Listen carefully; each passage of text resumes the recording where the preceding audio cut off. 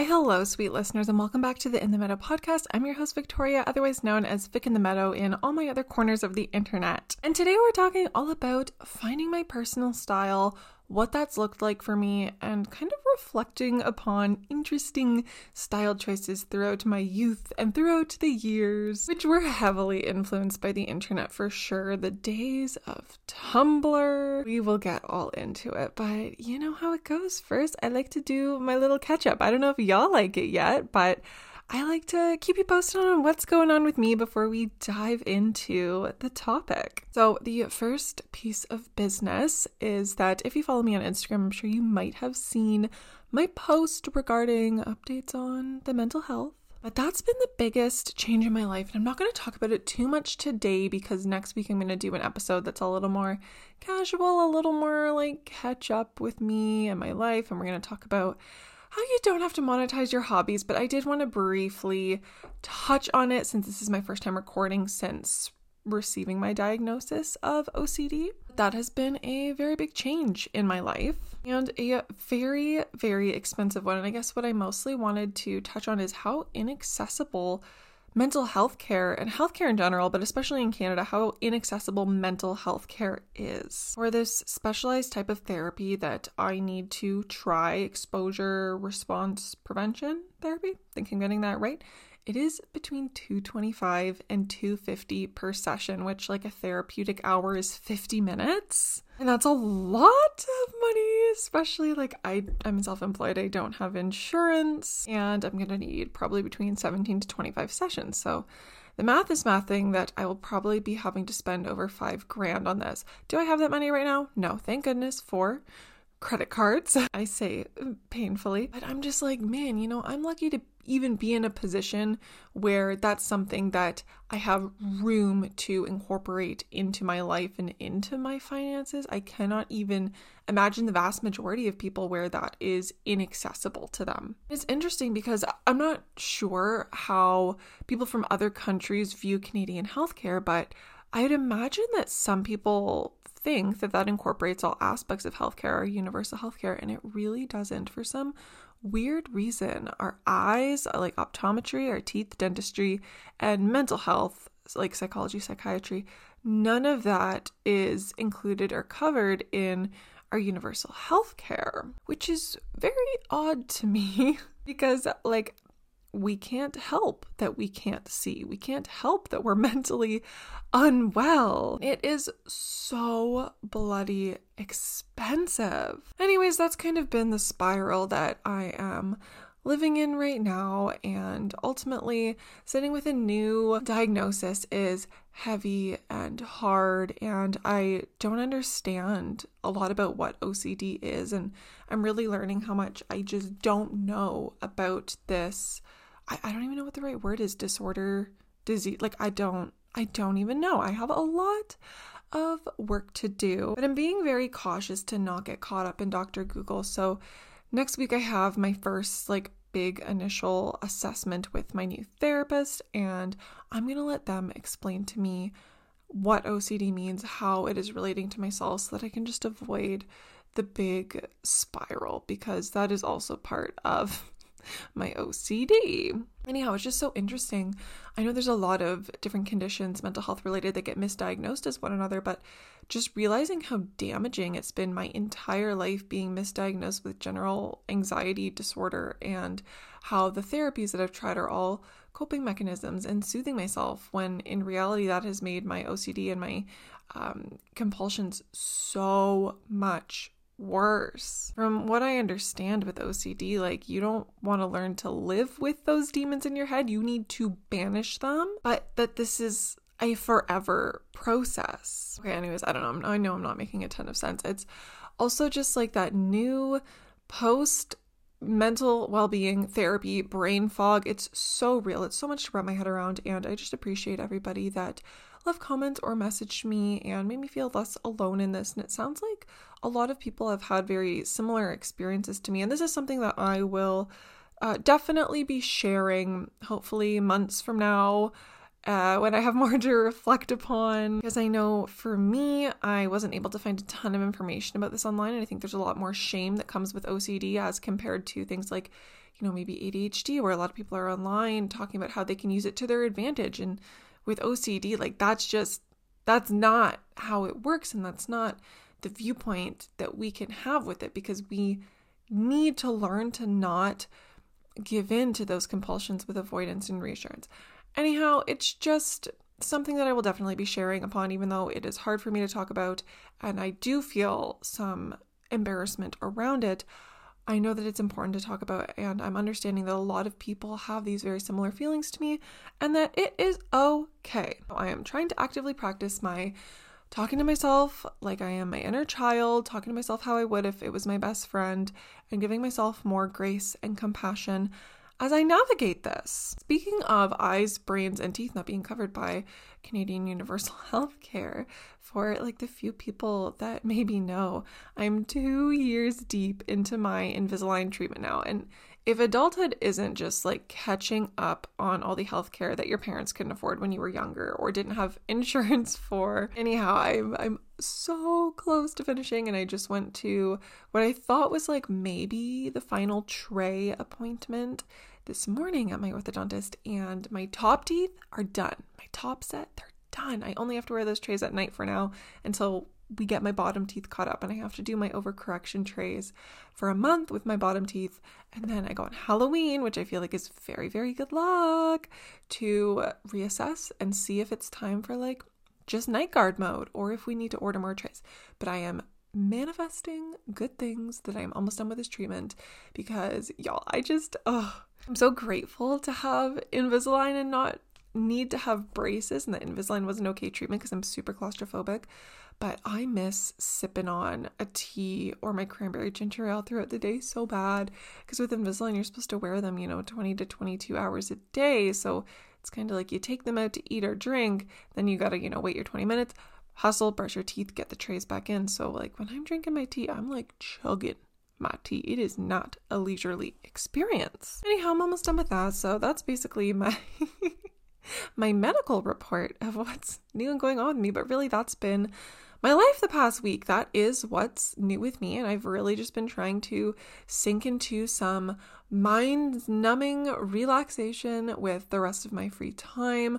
I have been watching, I know I mentioned at the end of the last episode, I think, that I was very excited to go watch some fall Hallmark movies, and I have indeed done that. Notes of Autumn, I think it was called, was super duper cute. I watched one, I think it was called Fourth Down in Love, which was like a football fall vibes Hallmark movie.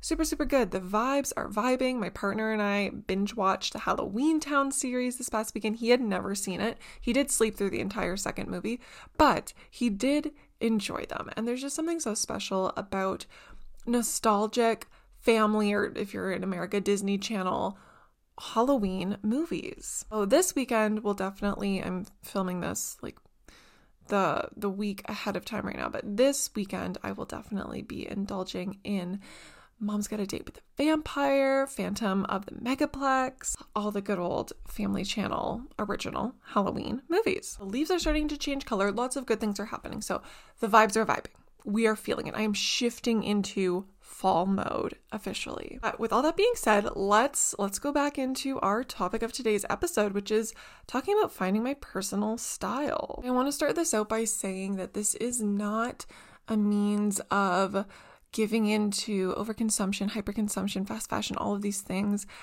We're going to start out with just a reflection of how my style has changed throughout the years.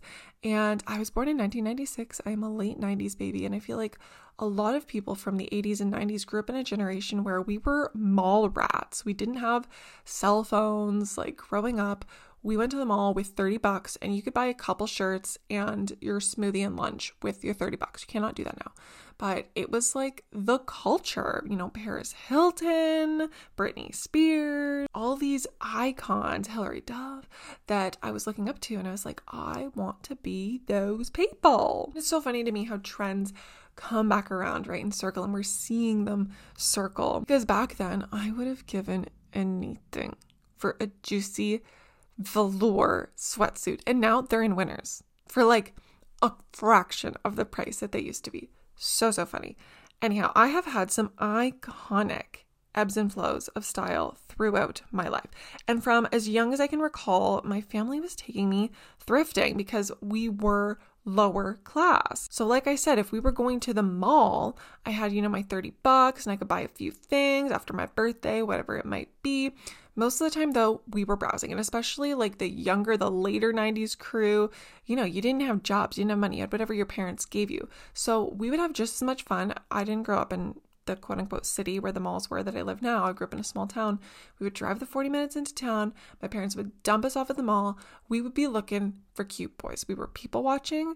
We were getting a little smoothie, and we were happy window shopping. But primarily my memories of early childhood, before I had my first little part-time job, was thrift shopping, especially with my grandma. This is so strange. I don't know if anyone else has like grandparent core memories, but my nanny, bless her heart, she loved a thrift, both because, hello, elderly people pension, there's not a lot of money, and she just loved the hunt and the employees at the thrift store that was close to her. So I remember like every single time I'd go and stay with my nanny, we would either catch the bus to farther into the city, or we'd walk down to the thrift store that was, a couple kilometers from her, and we would go to town. It would be like, okay, what color tags are 50% off today? And my nanny would say, okay, I am looking for a nice blue shirt with some flower embroidery or whatever she was looking for. And I would just get to help hunt down whatever my nanny was looking for. And half the time I wasn't even looking for clothes myself. I remember more thrift shopping for my nanny than I do for myself. And that was so much fun for me. And getting my nanny to wear clothes that maybe were like a little out of her comfort zone. And I remember doing this with my mom too. And I still do. My mom's like literally that quote from Mean Girls. It's like, oh, you girls keep me young. My mom requests my help. I don't want to say needs my help because I think she is iconic however she chooses to dress, but she likes to know what I think looks good on her. Not necessarily what's trendy, but she likes for me to pick out pieces with her. So that has been something super fun in like my development as a child, was getting to help dress and style people in my family other than me. And that's really, I think, been cool for me to reflect upon, that I have so many fun memories related to just like style and helping bring people out of their shell and feel good in their body and their clothes and how they're feeling in those clothes, rather than only being centered around myself. But as I got older and started to have a little bit more fun with clothing myself, all of that practice of thrifting for my nanny and mom came in handy for me. As us poor folks know, we knew how to thrift before the gentrification of thrifting, before it became cool again. So I was in there hunting down when it was like the American Eagle jeans in the thrift store. I was also, we will get into my hipster era, but I was the CEO of Finding Grandpa Sweaters. Back when you could actually thrift like old knit grandpa sweaters for like $4. It's gonna cost you a crisp 12 at least now in Canada. And that's on the lower end. Like, we will get all into that. But I'm getting ahead of myself. First, we have to start again with those early style memories from childhood, which, y'all know I'm such a nostalgic person. I did a whole episode on the nostalgia of being a 90s kid, but I feel like us 90s kids just grew up in such a good time, because for, girls at least, we grew up in like the chick flick era, a Cinderella story, Clueless, Mean Girls, Mary-Kate and Ashley movies. Mary-Kate and Ashley were my Bible. And it was also the era of magazines. And if anyone else was like me, I loved a magazine. When my mom was taking me to Shoppers Drug Mart, it was like 20 times the points days. She's shopping for her little shampoos, makeups. I am straight to the magazine section, getting Tiger Beat, J14, eventually Teen Vogue. But when you're a kid, those like teeny bopper magazines where there's all the like cute celebrities on the front, all the quizzes inside, which Jonas brother is going to be your boyfriend. That was a special time in pop culture, for me at least. So I think all of that cumulatively just had a lot of us really having fun with style as we were kids and using what we had. This was before the era of influencers. So again, it was like magazines we were looking at. So the class divide, I guess, was a little more mysterious per se. Right nowadays, we have TikTok and Instagram where we're seeing people that are way wealthier than us, blowing up on these apps, sharing their hauls of things that we can never afford. Maybe it gets into our head that we think we can afford this. I'm telling you right now, no one needs to spend $5,000 on a Van Cleef necklace. But back then, the class divide was just, like I said, a little more mysterious. There was an essence of je ne sais quoi in the air. So when we would see things in magazines, I think it was easier to say like, whoa, okay, Paris Hilton is wearing a pink crop top with her low-rise bell bottoms, and I never even thought once like, oh, I wonder where those are from. I wonder what brand they were. I just knew, oh, we don't know. All we see is this paparazzi picture. These celebrities weren't actively sharing on social media and tagging brands of where everything was from. So in my head, it was easier, I think, on us as kids back then, because we could go to the mall and be like, okay, I'm going to go to Blue Notes, get my $20 pair of bell-bottom jeans, and then go to Stitches and get my little graphic tee. And we were like, boom, we just recreated a Paris Hilton look. We were satisfied with it. Whereas again, now there's just such an interesting shift where the class divide is just more obvious and it's more prevalent. And I think that I did not study fashion. This is just my unprofessional opinion, but I think we're going to see more of a shift back to appreciating creators, influencers, whatever, who are more relatable and maybe in the same tax bracket as us. It's been really interesting too. Like, I know this is October now, but in September when, I was scrolling at TikTok and I'm seeing these young girls in high school posting their back to school hauls, and I got sucked in because I'm like, God damn, what do y'all's parents do for work? These hauls were insane. And I think that, again, in this world of comparison that we live in, it must be really, really hard for young people right now to separate that comparison and be like, oh my God, like, okay, well, this girl just got like a 5K haul from the mall of all this stuff, and think like, well, why don't I have that? And, my demographic is not that age people, but I just want to like give those kids a hug and be like, your parents are doing their best. The economy is horrible, and secondhand clothes and cheaper clothes are what is accessible to the vast majority of people right now. And that's a whole other topic of nuance between fast fashion and sustainable fashion and whatever. And we are not unpacking that today. That is beyond my brain capacity at the current functioning moment. But circling back to saying the mall era, the magazine era was just so much fun. I loved the chuggy era of the t-shirts with sayings on them. And here in Canada, we got them from Stitches. I'm not sure the like equivalent in the States, or if y'all had Stitches, if you're familiar with that. I don't know.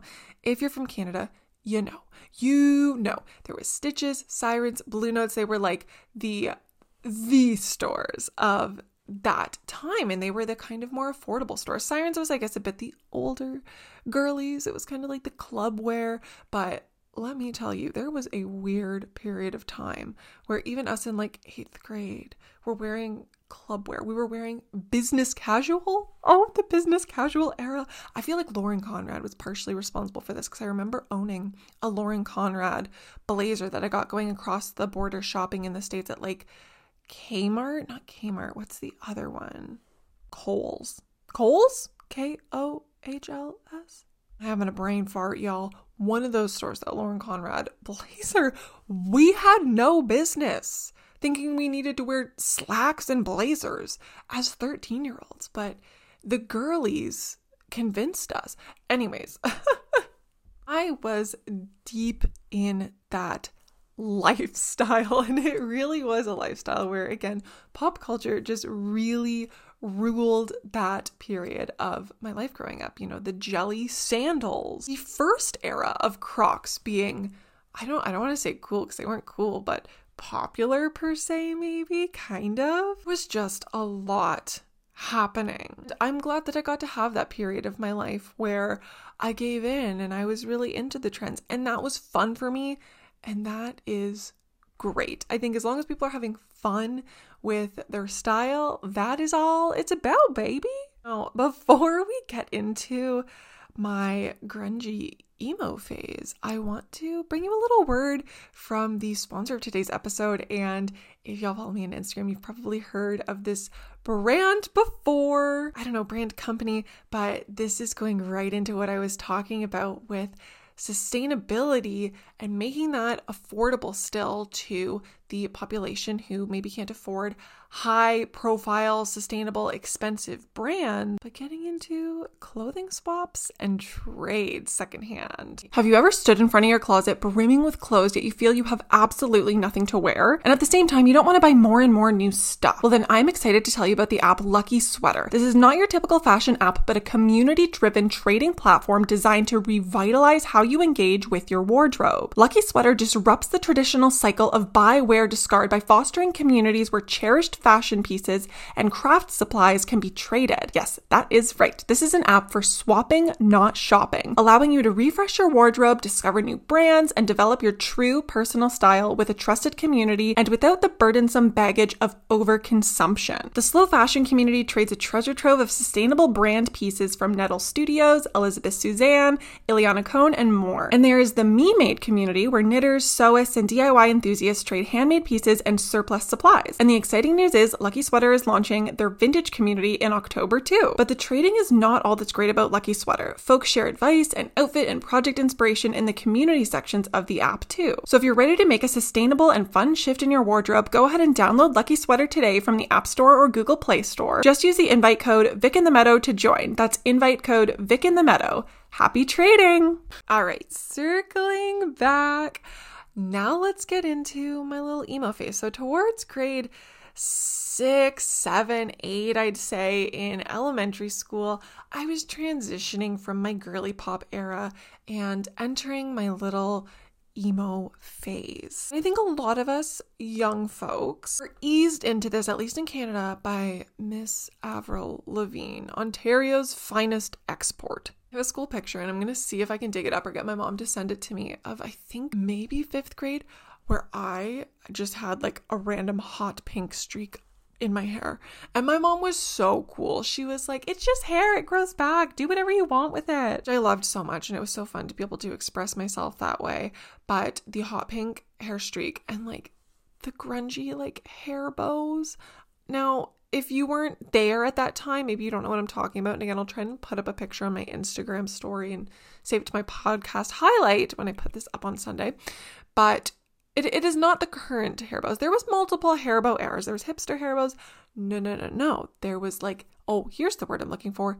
Scene kid hair bows. I'm probably triggering some people right now with that term. Scene queens ruled my late elementary school years. And that was my gateway in, was the hot pink streak and my little scene queen hair bow that I got from Claire's. Now, music definitely played a heavy influence in my life, and I don't know, I feel like my music eras in time are of interest to anyone. I can also maybe talk about that in the future, but music was heavily influencing my style in these years of my life.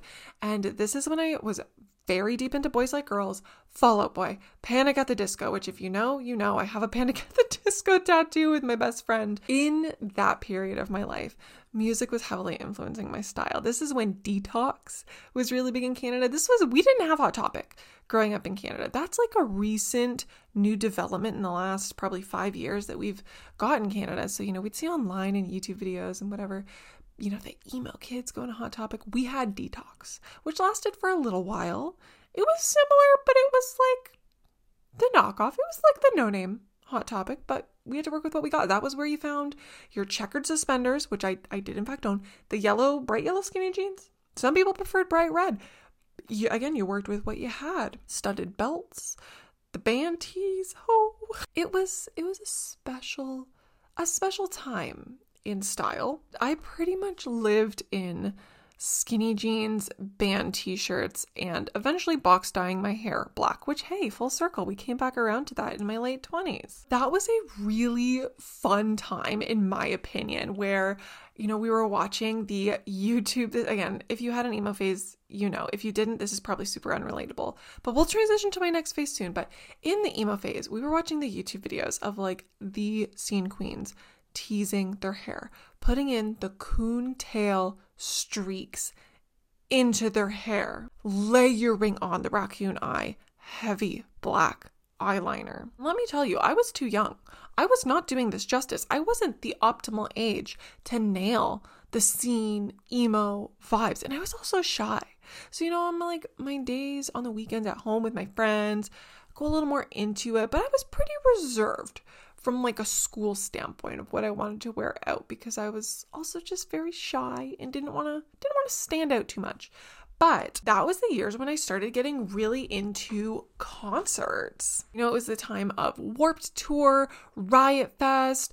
Again, I live like 2-ish hours away from Toronto. So, having my mom or my aunt, if I was going with my cousin who had very similar interests to me, they drive us into Toronto for the night and we get to go to shows. And I don't know now the appropriate age to let kids go to a show by themselves. But at the time, I'd say 7th, 8th grade was when, me and my friends and cousin, who was also like one of my best friends, started going to shows on our own. I don't know if that would fly now. At the time, it was okay.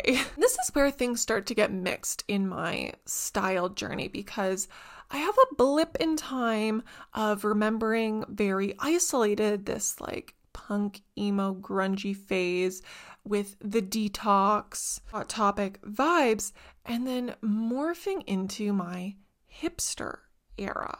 And I think that this is a transition a lot of us had with the emergence of Tumblr.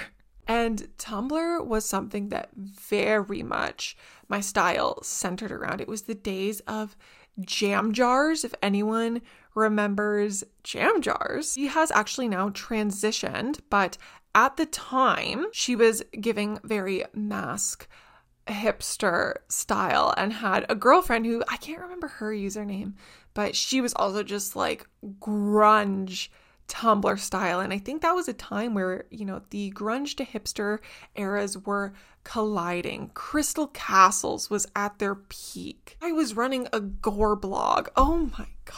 Reflecting upon youth is so freaking funny. Just all of the trends that I'm sure a lot of others listening can relate to, that we tried out and just dove headfirst into. And the fun thing is, like, at those periods in our life, that was our whole world. We didn't have jobs. We didn't have bills. The entire identity surrounded my Tumblr blog. I still have friends today that I met through Tumblr. One in real life, Mary. I don't know if Mary listens to my podcast, but shout out to Mary. I have friends from the States as well that I've never met in person, but I'm still internet friends with now on Instagram and TikTok, who have transitioned over from the Tumblr days. But it was a different time. Crystal Castles, Arctic Monkeys, Two Door Cinema Club, all of these bands were very influencing style. And that was, again, I don't know if this is something that people still relate to, but at the time, music and style went so hand in hand, depending what circles you ran in. So at that hipster era time in my life, things were changing style-wise. I think I went back blonde. I was bright red hair for a little while. I already had, my bottom lip piercing. The bottom lip piercing from the emo phase, it came out. We transitioned to the philtrum piercing, which I still have to this day. We got the nose hoop. There was also a lot of very iconic style choices in the indie hipster community. American Apparel was at the top of its game. The black disco pants. I don't know if anyone else had these. It was the t-shirts where it had the uppercase letter and then the lowercase letter. You were so cool to have that. They were absurdly expensive. I feel like it was like $40 for those. And I never had the V one. I stole my friend Sydney at the time's S one. Why? I don't know. But it was the cool thing to do. Grandpa sweaters, again, as I was saying, this is when my thrifting experience came in handy again, because you could find so much unique, cool stuff at the thrift store. And this is when we were wearing tights, like nylons under high-waisted shorts with a grandpa sweater on top with Doc Martens. That was a vibe. And you know what?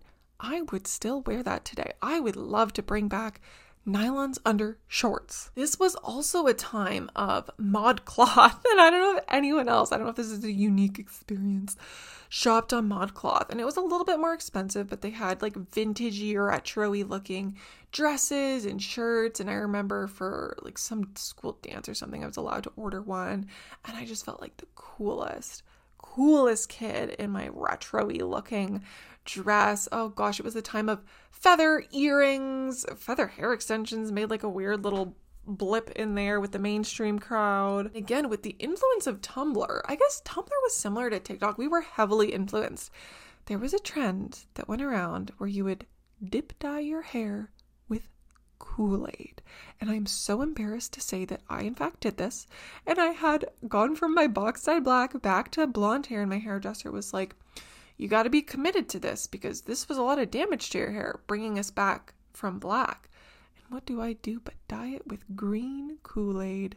Boiled water, added Kool-Aid, dip dyed my hair with my friend. Oh my God. Of course, everyone on Tumblr's like, oh, it'll wash out in 5 to 7 washes. No, it didn't. But at least it was a vibe. And then I did the walk of shame back to my hairdresser and I said, please, for the love of God, help me. There was just so many, again, just like fun style choices at the time. It was just so much fun. And again, at this time, I was going to a lot of shows. This was probably the height of my concert era. If anyone's from the Toronto area, if you remember Cool House, I think it used to be called something else. It was like Cool House sometimes.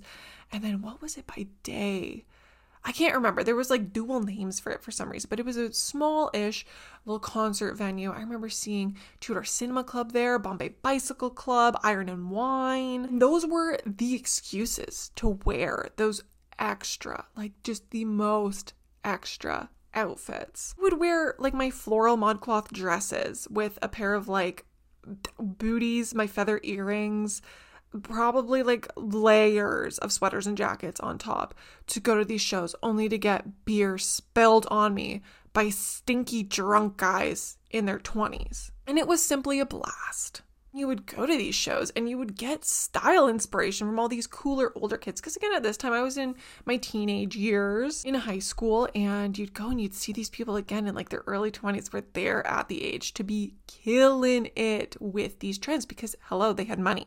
They could do it. That's the biggest thing I've learned from growing into adulthood with style is like, oh, you can look a certain way when you can afford it. But it was just such a fun and just like freeing time for me. Now, I will say growing up in a small town, this was not the norm. I hung out with primarily kids from one small town over from me that was a little bit bigger in Woodstock. If anyone knows of Woodstock, I don't often talk about like specifics of where I grew up and stuff in Southern Ontario, but Woodstock was the next bigger city kind of near me, I guess. And I don't know how. I think through musical theater I fell into hanging out with some of those kids, and they were like way more indie and hipster than me. So I was like, whoa, there are other people that want to dress this way and listen to this music and like do the same artsy stuff. And it was really cool.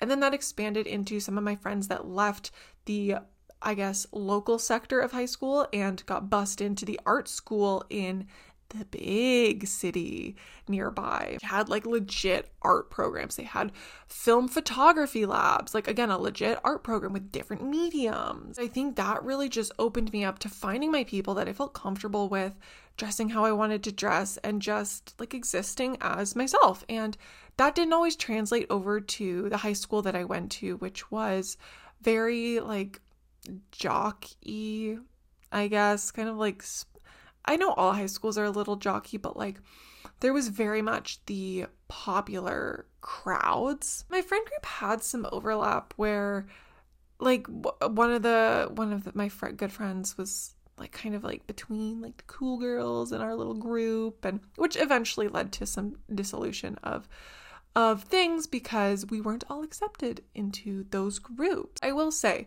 I was very lucky. I didn't really get like bullied per se in high school. People respected the drip. They were like, I don't want to look like that, but I respect it. Garnered the nickname from my high school boyfriend, who funnily enough is like best friends with my current partner.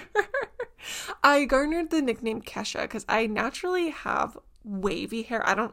I'm not tapping my toe into the wavy versus curly online space out there, but I naturally do have like wavy, maybe curly, I don't know, hair. And at the time it was bleach blonde, and I was just dressing like a hipster, and my boyfriend at the time decided that I looked like Kesha, and that caught on. And I still get the occasional Kesha from people I went to high school with. It was fun. It was a fun time in 12th grade, actually, at my prom, which I was very reluctant to go to. And we'll get into my prom look after, but we did these fun, what's the word, like superlatives. Because in like Canada, yearbooks aren't a huge thing. Like I have yearbooks and I'll try and dig up some pictures from them, but they weren't as big. So, and neither are our proms. Everything in high school is like just a little less serious. Everywhere except America, I think. But anyhow, prom, we had these little awards that the prom committee decided to make that we all voted for in 12th grade. I think that was so fun. I am pretty certain I remember exactly who was on this prom committee. Let me tell you, they were made for it. But anyhow, I won the award called the Hipster Award. I'm too cool to accept this award. And man, they made like really fun trophies. I still have it again. I need to like dig it up from my mom's and take a picture of it. But it was like made to look like a framed record, but it was like a mix CD and it said like Hipster Award on it or something.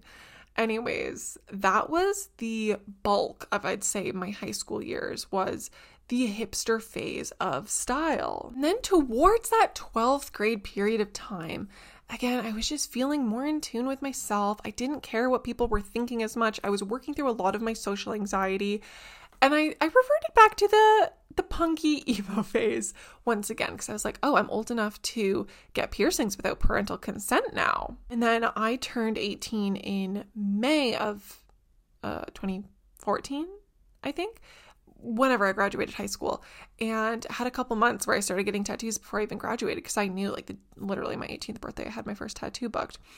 And that is a whole other story. Maybe don't do that. But regardless, I was feeling more into myself, and again, getting to that phase where I'm like, oh, I'd had a part-time job for a few years now.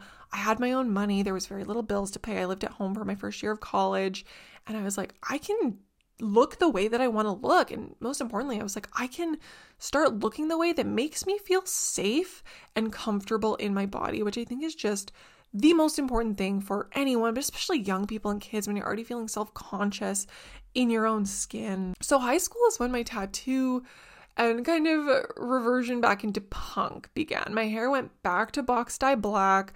I had my philtrum pierced, my nose piercing, pretty much all the piercings I have now, plus like a bajillion in my ears. I had stretched ears at the time. I forgot to talk about, again, that era. Monami Frost was like my icon at the time on Instagram. She's still so cool. But she inspired me to stretch my ears, and I think I got up to like 3/4 of an inch, which is why I cannot wear normal earrings now. I don't care to get them sewn up, but that was popping. At that time, I even had stretched my philtrum piercing, which, like, if you didn't have an emo punk phase, you're probably like, what? Is that a thing? Yes, because Monami Frost did it. So I wanted to do it. And it hurt like crap, and I'm glad I didn't go too big because now I can fit regular jewelry in it again. But that was my 12th grade year. I was like, F it, balls to the walls, throwing everything I had at reliving my emo phase. So my prom pictures, which I will definitely share on my Instagram story, I went, and back then, like, I don't know what the norm was to spend on prom dresses, but at the time it was expensive, spending like $100 on a dress. And most people would go to, we had one prom-ish store in the big city, and otherwise some people would go to bridal shops, and we usually got bridesmaids dresses. Again, I don't know like what people are doing now. I think people are spending way more on graduation dresses, but that, like, $100 was a lot to spend on a dress at the time. And my mom took me to a local store for prom dresses, and the whole 9 years, the experience of trying them on, and I was like, literally, Mom, I know what I want. I want a black dress. So I got my black prom dress and had my black hair, and my bummy boyfriend at the time, who I've not mentioned in this episode, but mentioned before, thank goodness, he was older and didn't want to go to prom. And I'm so glad he didn't, because all my prom pictures are with my best friends at the time, no bummy boyfriends. And it was just a great night. It was so much fun. I was living my best emo kid life. And that really led me into my college years, where, again, I was living at home the first year and the economy was different. I started getting tattooed a lot and just running in very like punk-ish circles per se. And I was probably getting tattooed once or twice a month at the time. And this is also back when you could get like a good tattoo for like $80. Again, the economy has changed. I am so for paying artists what they're worth and typically do like $150 to $180 an hour tattoo artists now. But it was a different time. I've been getting tattooed for a decade now. But I went hard, and that was really how I felt as comfortable in my skin as I did, was just adding these tattoos. And I was like, I finally feel and look like the person that I always knew I wanted to. And it was really hard on my parents. My mom cried for like the first 4 years of me getting tattoos. Then she came around, and that's a different thing. But I really was just embracing my style and how I wanted to look. And again, those college years were really, I guess, kind of formative for me in breaking out of the box that I felt that I had to exist in. I was like, okay, you either have to be, girly pop or punk or indie, whatever, alternative. And then I went to college and I was like, whoa, my program, I was the baby. It was mostly a program that people were doing as a second career. I was seeing people from all ages, all different cultures, all different backgrounds, all different cities and different styles. And the other interesting thing was in college, we had to wear scrubs to our classes and to any labs. So like you didn't have that expression aside from your hair and like piercings and tattoos anyhow. And it kind of just made me rethink, on the time that I actually have to get dressed, like, what do I actually want to be wearing? Not just like who I want to look like, if that makes sense. Pulling inspiration rather than saying like, I want to be that person. Really figuring out like what made me feel safe in my body. I think that's what kind of drew me through the last 8 years of my style in my life, where I feel like I've been, I describe my style as very eclectic. It's here and there, but it really kind of solidified, like, wear whatever you want. Who cares? I got introduced into sustainable style, fashion, upcycling things, repurposing textiles. Again, still very heavily into thrifting throughout my whole life. That was a really common theme. Most importantly, I learned to work with what I have, which I think is the biggest takeaway I can give anyone from this episode. Like, unlike and unsave all of the posts and videos that you have online of must-haves, fall haul, whatever it might be, just take it away. My best piece of advice that I have for you is to get back into Pinterest. I am a Pinterest user through and through, and my favorite thing to do is like go through my closet and say like, oh man, okay, I've got black jeans and a big oversized sweatshirt or big oversized t-shirt, and go into Pinterest and type in black pants, oversized t-shirt, outfit, and to pull inspiration from there and think of new ways I can accessorize or mix and match pieces, and saving that to my Pinterest board. And that way, rather than again, like going back to childhood, rather than saying, well, I need this exact shirt, I need this exact whatever, this is on trend, so I need this, thinking, okay, I like this outfit idea and this style vibe. How can I create it with what I already have? And that is the most sustainable and financially savvy thing that I think that you can do. And the coolest thing you can wear is what you already have. And again, I'm at a place in my life where I don't have a wardrobe budget. I very rarely am purchasing new things. Sometimes I'm sent things, which I always disclose, but otherwise I'm always thrifting things, both homeware and clothing first, not just because it's like cool and socially acceptable now, but because who can afford to go to the mall and do these mall hauls that some of these people are doing? I've also really been introduced to comfy core style through the chronic illness community in, I think, 2019, right before all the COVID stuff kind of blew up. I was diagnosed with an autoimmune condition and was like, oh, okay, so I haven't been gaslighting myself. There's actually, reason and treatment for what's going on. But I learned a lot more about the chronic illness and like spooning community and was like, F it. I'm going to wear my comfy Blundstones, my Roots tracksuit, my fuzzy Columbia vest, a toque, and head on out. And you know what? That is very Canadian of me. And that is Canada core fashion if you're going to Canadian Tire on a gosh dang Sunday morning with your Tim Hortons. But I've just, I guess, been dipping my toes into more communities than I have before and being like, I don't have to put myself in this box.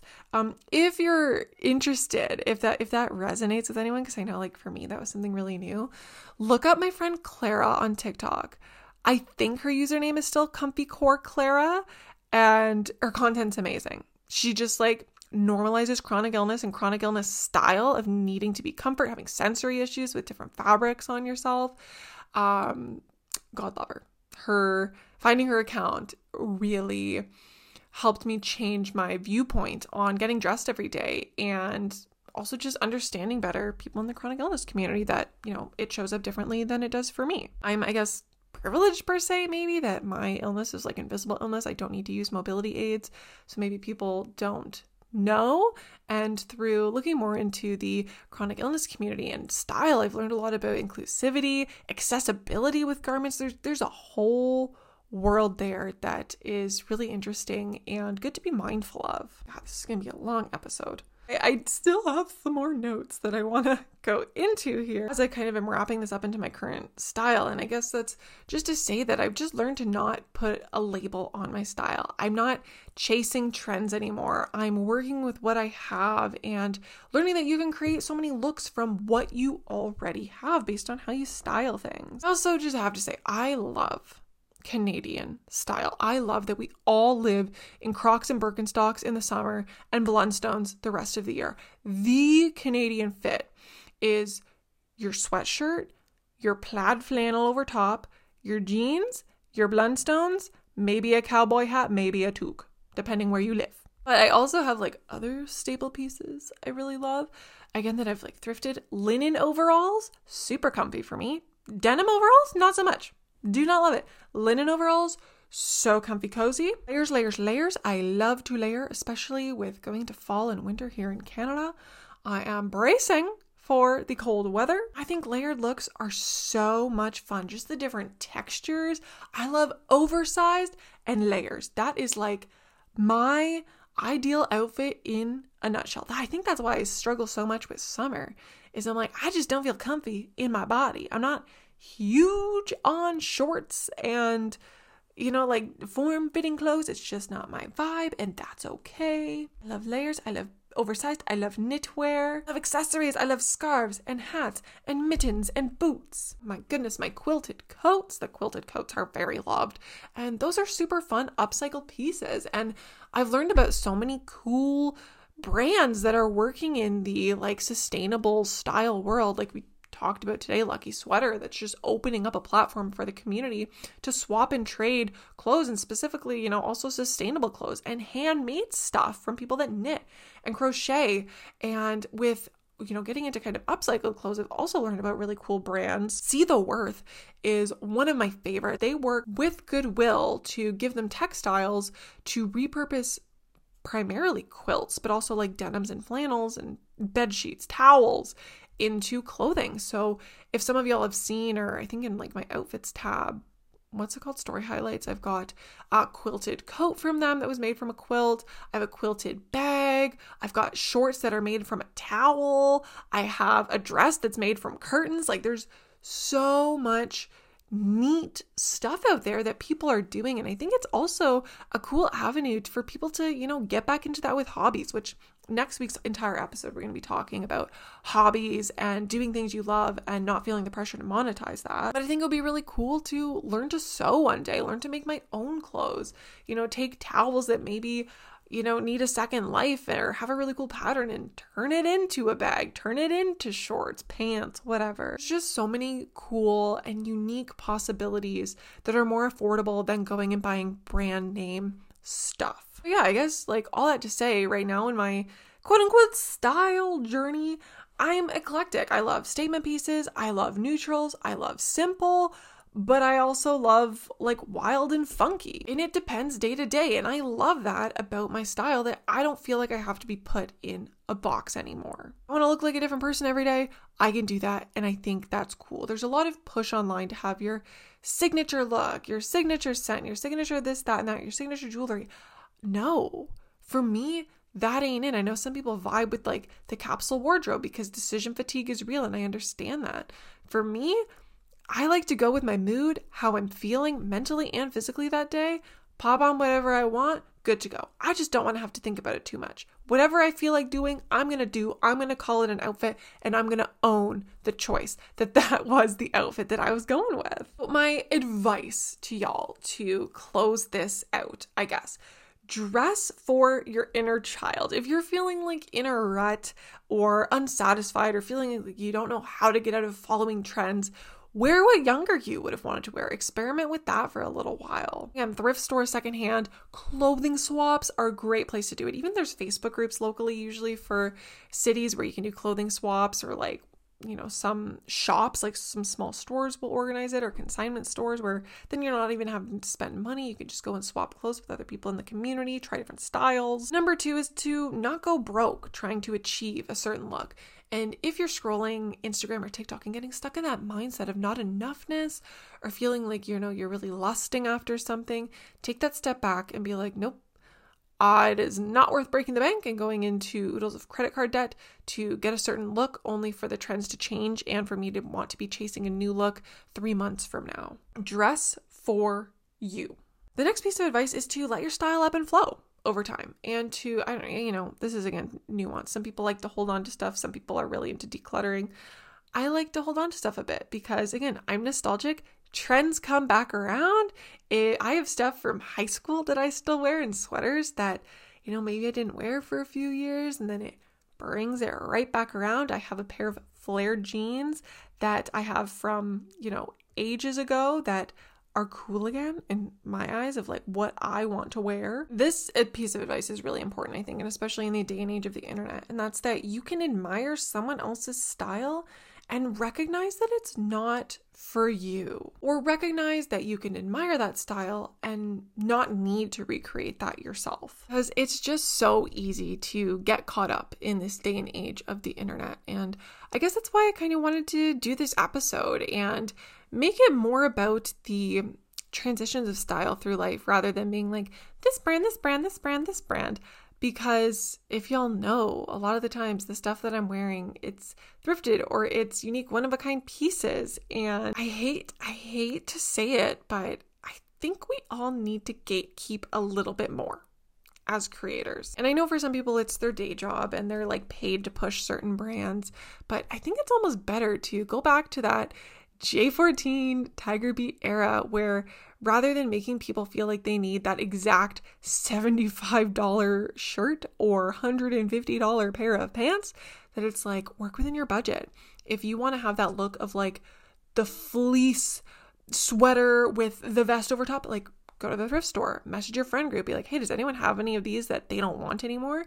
And to find that for yourself. Did it change the way that you're viewing media and consuming it in a way where it feels positive for your mental health and not like it's giving you those feelings of not enoughness? Because I talk about it a lot, but we don't want to be shoulding ourselves, thinking I should look that way, I should do this, I should buy this, whatever it might be. Stop shoulding yourself. You're perfect the way you are. If you're at a place in time where you're like, I can't afford to do anything about the way I look, whether it's a haircut, whether it's, if you're wanting to experiment with makeup, whatever it might be, going into a place of acceptance of saying like, that's okay. I'm worthy from who I am as a person, not just how I look, and using style as a way to express yourself when you're able to. I don't know. It's not that deep for everyone. I know.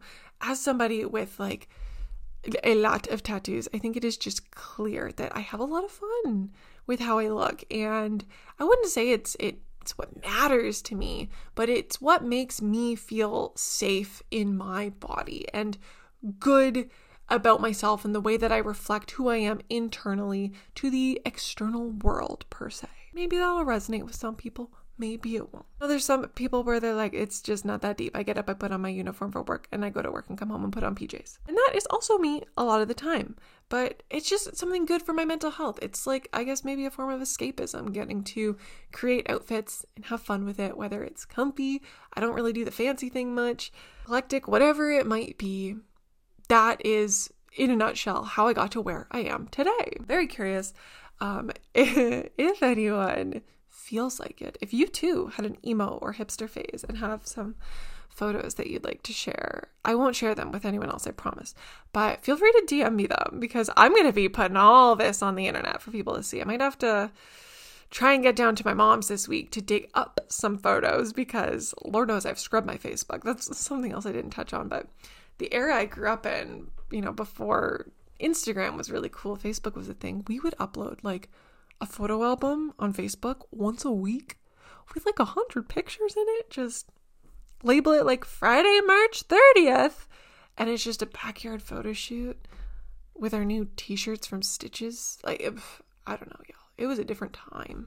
Bring your digital camera on your wrist to like parties with you. Like it was just, the vibes were different. So I think that the way we captured those moments in time were, again, just different times. So I would love to see y'all's style evolution as well. And maybe I'll make one of those things, those like add yours pictures to my story with like different eras of time and style so that y'all can also share them if you feel so inclined, because I just really want to see it. And I love, again, I talk about it every time, but I love the community aspect that this podcast has built. And here I'm shouting into the void quietly home alone in my office, but I feel like I'm talking to y'all, and I've got to build a lot of relationships with those of y'all that message me after you listen to the podcast and share your thoughts or let me know that you appreciate it. And just nice to feel less alone and to feel that sense of community. And I hope that one day I can figure out a platform to better connect on so we can all talk to one another. But like, it's weird out there. I know some of y'all might have noticed I made a Instagram channel, I think it's called the Book Nook, because I was talking about like, I want to start a book club. It's so hard to find free platforms to do it on, right? Because there's like Patreon, but like I don't want to put a paywall in front of the community. And so right now I've got the Book Nook on Instagram where I'm able to send out messages, but like for whatever reason, there's not an option to let the community reply. But I'd love to find something one day that's user-friendly and easy for the podcast. I just said it before. I know there's Discord. I've tried to use that for other people's communities and I don't find it user-friendly, but I know like not everyone's on Facebook, so Facebook group's not ideal. And then you got to add a bunch of people. I don't know, y'all. We'll figure it out one day. But for now, I am just happy to have y'all here. I'm so grateful for y'all listening. Next week's episode, we're going to be talking about you don't have to monetize your hobbies. And I have not recorded it yet, but I've wrote down some notes and I'm going to do a little bit of a life catch up in that one since it'll be a bit more cash, a bit less structured, and catch y'all up on how my OCD assessment goes, because that's going to happen within the next week, and talk about my birds. I've got some bird updates. It's migration season, molting season. I can't help but laugh at myself when I talk about my bird friends, but thank you all so much for listening. Y'all know new episodes every Sunday morning at 7 a.m. Eastern Standard Time. Until then, you can find me on TikTok and Instagram at Vic in the Meadow, and I will see y'all next Sunday.